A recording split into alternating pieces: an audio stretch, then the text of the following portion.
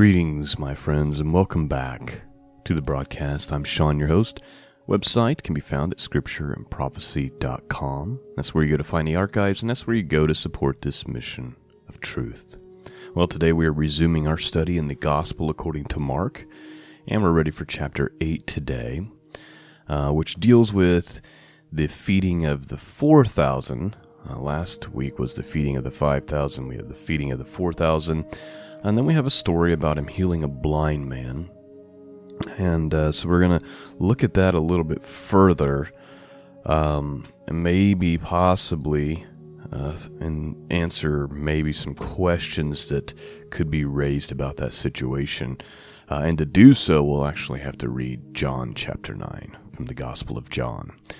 So that's kind of what is on the agenda for this morning. My prayer is that you'll be blessed, that the word of God, being sharper than any two-edged sword, would pierce your hearts and just cause you to draw ever more closely to God and to His Son, Jesus. And then we also have, at the end of chapter 8 here, that famous question, who do you say that I am? Jesus asking His disciples. And so, without further delay, let's dig in and open up our hearts.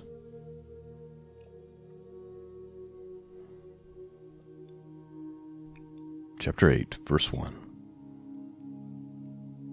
In those days, the multitude being very great and having nothing to eat, Jesus called His disciples unto Him, and He saith unto them, I have compassion on the multitude, because they have now been with me 3 days, and have nothing to eat. And if I send them away fasting to their own houses, they will faint by the way, for divers of them came from afar. And His disciples answered Him, From whence can a man satisfy these men with bread here in the wilderness? Now please note how, if you remember last week, it said that they didn't even take note of the fact that He had fed the 5,000, like He broke the few loaves of bread that they had and fed 5,000 people. And it says the disciples really didn't even take note of that, like it didn't register with them for some reason. And here we are. Jesus is saying, okay, we got 4,000 people that need fed, and they're like, well, how are we going to do this? Like totally forgetting about the fact that they already have accomplished this once. He's going to rebuke them about that later on in this story. Let's continue on. Verse 5, And He asked them, How many loaves have ye? And they said, 7. And He commanded the people to sit down on the ground, and He took the 7 loaves, and He gave thanks, and He brake, and He gave His disciples to set before them. And they did set before them the people. And they had a few small fishes, and He blessed, and He commanded to set them also before them. So they did eat, and were filled, and they took up the broken meat that was left 7 baskets. And they that had eaten were about 4,000, and He sent them away. And straightway he entered into a ship with His disciples, and came into the parts of Dalmanutha. And the Pharisees came forth, and began to question with Him, seeking of Him a sign from heaven, tempting Him. And He sighed deeply in his spirit, and He saith, Why does this generation seek after a sign? Verily I say unto you, there shall no sign be given unto this generation. And He left them, entering into a ship again, departed to the other side. Now the disciples had forgotten to take bread, neither had they in the ship with them more than 1 loaf.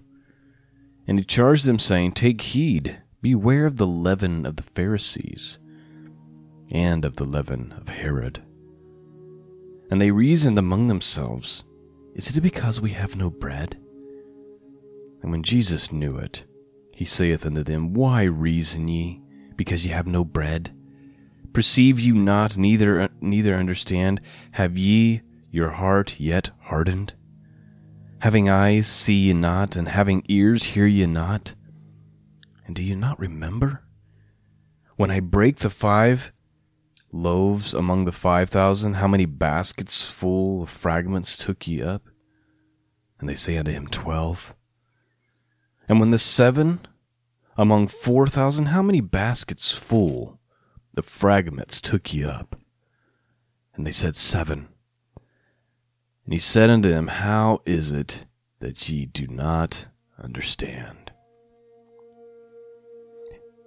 I just think that I just want to take a minute to note. I just think it's interesting, and we can be critical when we're reading this and being like, oh my gosh, they saw all this, and how did they not get it? Like how did they forget from the time that Jesus fed 5,000 to the time that they get to the 4,000? They still like, well, how are we going to do this? Or how are they not understanding? And how are they like worried about how much bread they have while they're in the ship and they're with Jesus? But really, just human beings just have amnesia. We just have a really short memory. Because God will do things in our own lives. He'll bless us. He'll answer a prayer. We'll make it through a tough situation. And then we'll get to the other side and be like, well, at the end of the day, God really did take care of me pretty well. And then we'll enter into the next trial. And we've already forgotten that God is faithful. And we start our panic again. Oh, how short of a memory we have, huh? Let's get to the next 5 verses, which is the blind man healed outside of Bethsaida. And then we're going to go in and read chapter 9 of the Gospel of John to kind of go along with this story, and then we'll finish to like the last 10 verses of Mark chapter 8. So let's start with that. So we're ready for verse 22 in the Gospel of Mark chapter 8. Here's what it says. And he cometh to Bethsaida, and they bring a blind man unto him, and besought him to touch him. And he took the blind man by the hand, and he led him out of the town. And when he had spit on his eyes and put his hands upon him, he asked him if he saw aught. And he looked up, and he said, I see men as trees walking. After that he put his hands again upon his eyes, and made him look up. And he was restored, and saw every man clearly. And he sent him away to his house, saying, Neither go into the town, nor tell anyone in the town. Now, one of the questions that kind of comes up in these stories is, number one, why did he spit to heal his eyes? Like, why did Jesus... There's 2 really good questions that could be asked here. Number one, why didn't Jesus just put his hands on him and say, you're healed, or just say you're healed and the man be healed? Why did he have to spit to heal the man's eyes?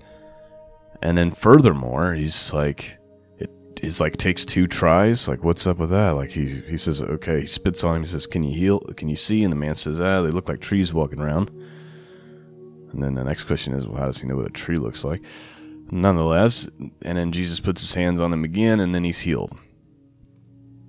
I think the answer can be found in the Gospel of John, chapter 9, but you do have to understand a little bit about the Pharisees and about their laws as it pertains to the Sabbath. Now, I'm not talking about laws in the Torah. I'm talking about man-made judicial laws. The Jews making up their own laws, which they did often, which Jesus broke often on purpose. So, if the story in the Gospel of John is this, if it's the same man, then this kind of answers that question.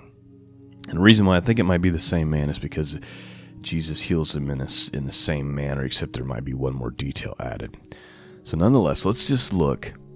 Here's what I think is going on here. But before I answer that question clearly, let's go to the Gospel of John chapter 9.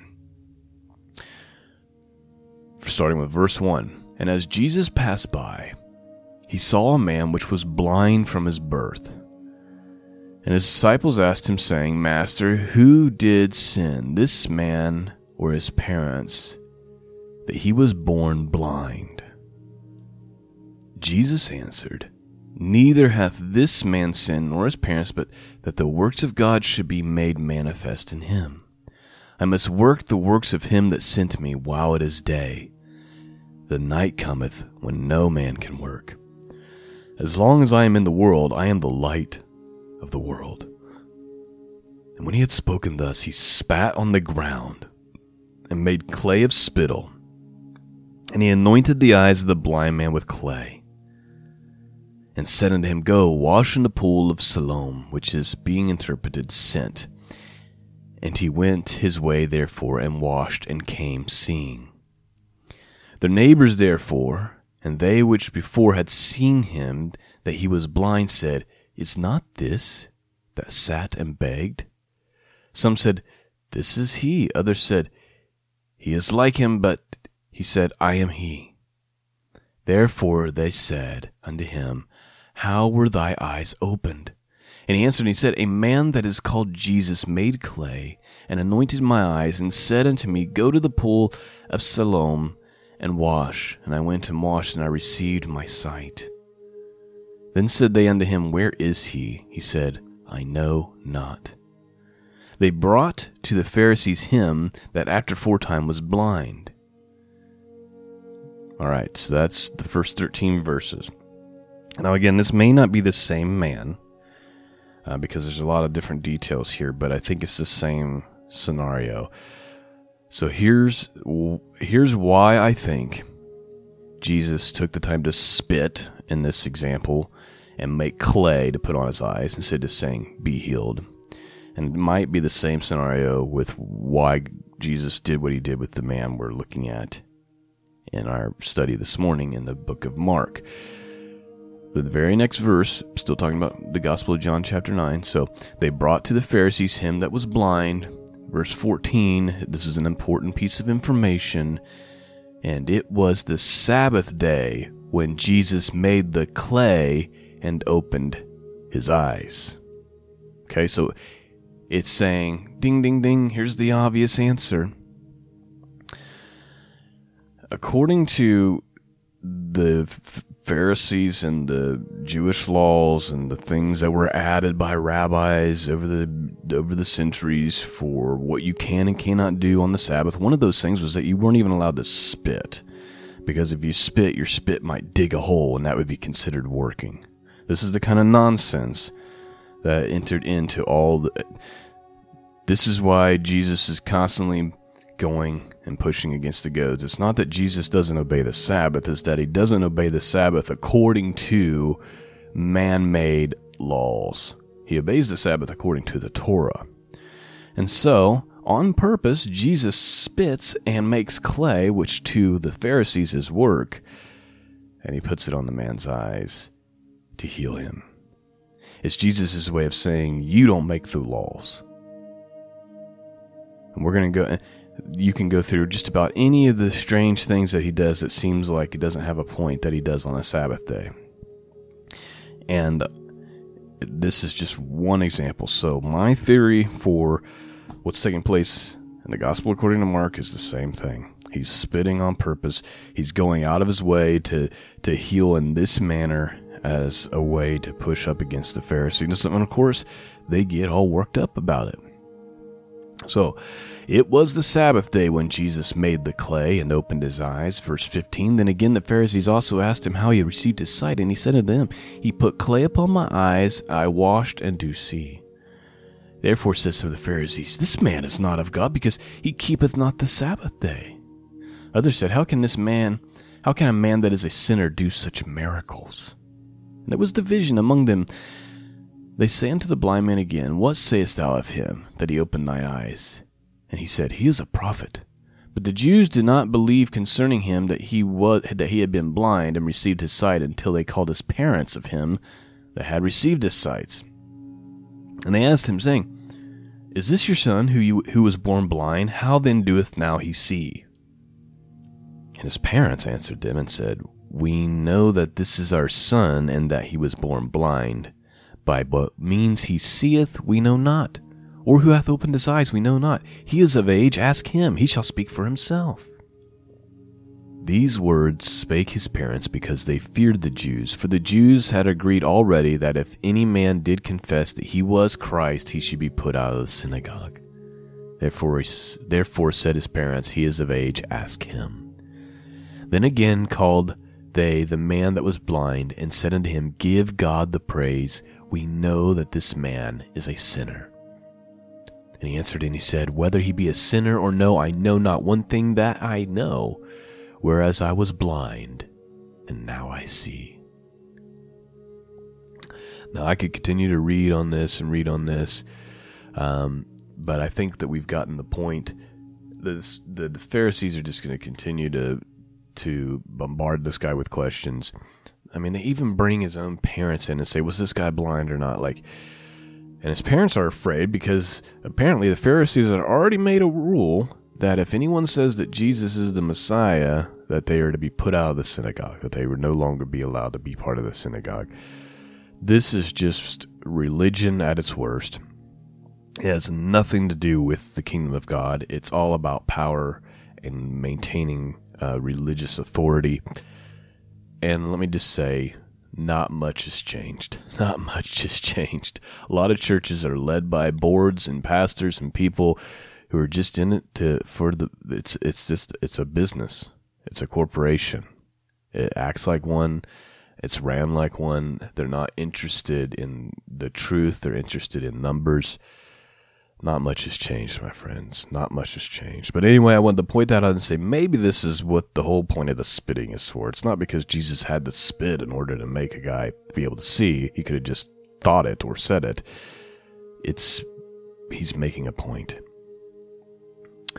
All right, let's get back to the Gospel of Mark. We got 10 more verses to read, and then we'll be done. We're getting ready to look at Peter's confession of faith here, which is unfortunately followed up immediately by a massive failure. So let's have a look. Verse 27, Gospel according to Mark. And Jesus went out and his disciples into the towns of Caesarea Philippi. And by the way, he asked his disciples, saying unto them, Whom do men say that I am? And they answered, John the Baptist, but some say Elias, and others one of the prophets.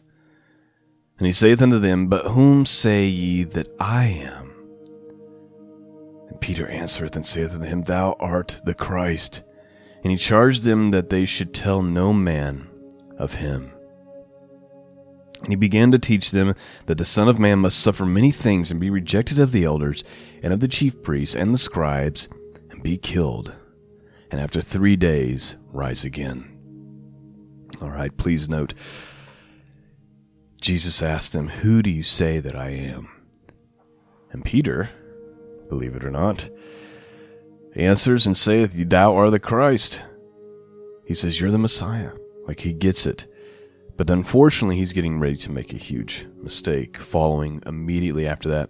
Real quick, before I get into that, some of you remember and used to listen to Alan Horvath before he passed away many years ago. He passed away, I think, a year or two ago, but maybe a year ago. But you may have listened to him several years ago. I used to listen to Alan and watch his videos a long time ago. Probably more, well, not a long time ago. More like 4 or 5 years, 6 years ago. And like I've mentioned before, I did a little bit of a tribute video to him when he passed away. Didn't really agree with everything he said. I took issue with a lot of things that he taught, but at the same time, he taught a lot of really interesting things, and he kind of opened my eyes to some certain things. I bring him up simply to say he was also a musician. He had a song that I really, really enjoyed called Who Do You Say That I Am? And if I can find it this morning, I'll put it at the end of the podcast, but no promises because I may not be able to find it fast enough to get this thing published out this morning. But just something, you can also go Google that, I believe, or YouTube it and probably find that music. But it was just a great song that tells that little story there about who do you say that I am, and I just felt like I should bring that up. Now, after Peter says, you're the Messiah, he tells them, okay, don't tell anyone. Then he began to teach them that, hey, now that you know who I am, you need to understand that I'm going to have to suffer. Like, I'm going to be rejected by the elders, by the chief priests, the scribes. I'm going to be killed. And then 3 days later, I'm going to rise again. So he clearly spells that out for him. This is what's going to happen. Then verse 32 happens. And he spake that saying openly, and Peter took him and began to rebuke him. But when he had turned about and looked on his disciples, he rebuked Peter, saying, Get thee behind me, Satan. For thou savorest not the things that be of God, but the things that be of men. Ooh. I mean, talk about a quick turnaround. Like, you're the Messiah, like, oh, great, Peter, you get it, but this hasn't been revealed to you by men. This is, the Spirit of God is speaking to you, and then moments later, Peter's like rebuking him. No, you can't die, you can't suffer. And Jesus is saying, get behind me, Satan. You're not worried. You're not concerned about the things of God. You're concerned about the things of men. And admittedly, myself and many of you included, if we're not careful, we can fall into the same trap that Peter's falling into. We look at the world and we say, God, you can't let this happen. You can't do that. You've got to stop this evil. You've got to do this. You've got to do that. And maybe what God is doing is he's shaking everything up. He's shaking up the church. He's trying to bring in the harvest at the last moment. Maybe we need to get on his plan instead of trying to get God on our plan. Right? Maybe we need to be concerned about the things of God, not things of world in our lives. Just a thought. Let's continue on. We're almost done here. 4 more verses. And when he had called the people unto him, with his disciples also, he said unto them, Whosoever will come after me, let him deny himself, take up his cross, and follow me. For whosoever will save his life shall lose it, but whosoever shall lose his life for my sake and the gospel's, the same shall save it. For what shall it profit a man if he shall gain the whole world and lose his own soul? What shall a man give in exchange for his soul? Whosoever therefore shall be ashamed of me and my words in this adulterous and sinful generation, of him also shall the Son of Man be ashamed when he cometh in the glory of his Father with his holy angels. That is the end of the chapter. Jesus saying, look, if you want to follow me, you're going to have to deny yourself. And this is something we have to do every day. This is what I want, this is what I desire, but no, what God desires comes first. I'm denying myself. I'm going to take up my cross. This is a hard road. I'm going to follow after Jesus. Jesus is saying if you have that attitude and you're willing to give up your life, your life will end up being saved because you've given it up for the sake of the gospel and for the sake of Christ. But if you're clinging on to this world, you're white-knuckling your life and your dreams and everything that's about you, you run the risk of losing it. You're so worried about saving your own life, you're going to run the risk of losing it. And he's saying to him, what are you going to profit? Like, what does a man profit if he gain everything there is to gain in this world, but then lose his own soul? And then he makes this point, you're living in a sinful and adulterous generation. And that's true for us today. And he's saying, if you're going to be ashamed of me and my word amongst this generation, then on the day, I'm going to be ashamed of you. And so may that cause us to examine our lives. Examine our motives. Is our motives towards the things of God and towards the gospel? Or are we being like Peter and we're like, no, Lord. Do we have in our hearts the things of God or the things of men? Are we denying ourselves? Are we taking up our cross? And then lastly, who do you say he is? Is he just a prophet? What is this book to you? Is this the living word of God? Is it absolute truth? If that be the case, then you need to obey it. Is Jesus your Lord? Is he your master? Is he the Messiah? Is he God incarnate? Who is he? Who do you say he is? So I leave you with that. Examine your own hearts. Look in the mirror. Examine yourself. Stop worrying about everybody around you and their motives. And what so-and-so did or didn't do, or what so-and-so believes or doesn't believe. What about you? Worry about you right now. Look in the mirror. Say, what's in my heart? And this Bible, this Word of God, it is a reflector. It is a mirror. And when you look in it, it'll either say, hey, you're one of the children of God, or it's going to convict you. All right, that's all I have for you this morning, friends. Peace and grace be with all of you. Until next time, God bless.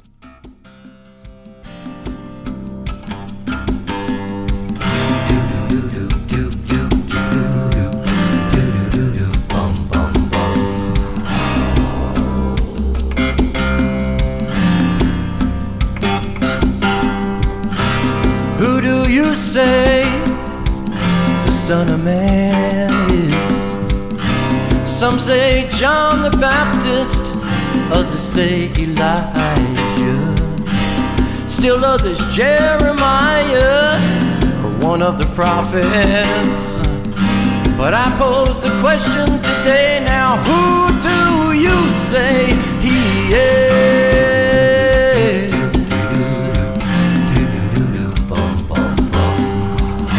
The sun was blazing down on another working day. The strangest voice rang out as I cast my net on the lake. He was saying, come and follow me, I'll make you a fisher of men. He spoke with such authority, I just left my nets and ran to him.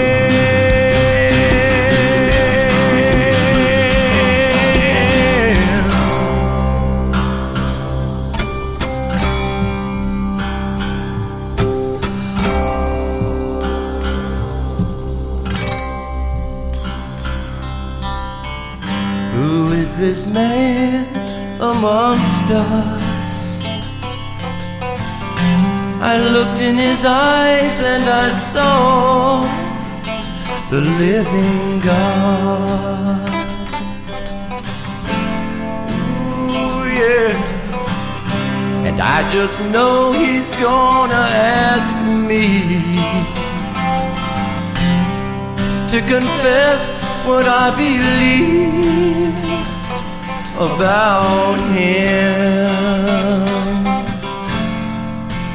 Whoa, what will I do when he does? And what will I say when the time is here? But it's here. Yes, it's here. Oh, whoa, it's time.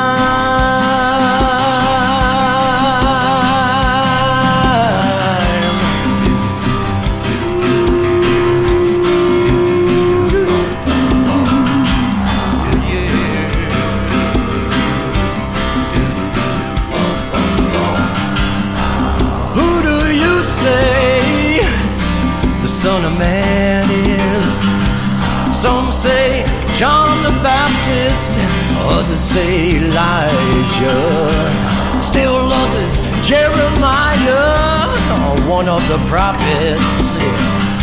But I pose the question today now, who do you say he is?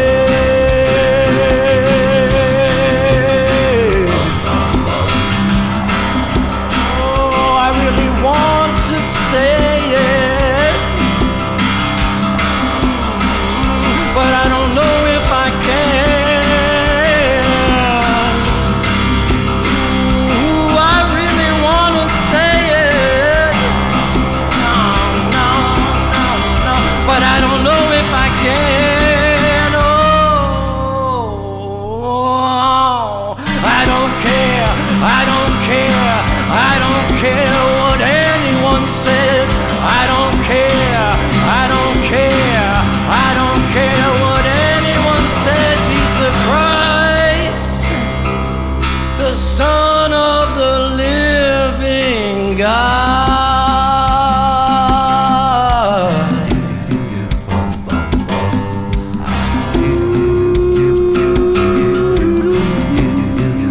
Yeah.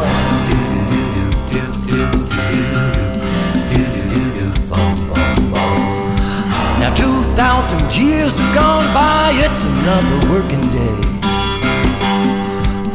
Some would rather let it lie, but the question still remains.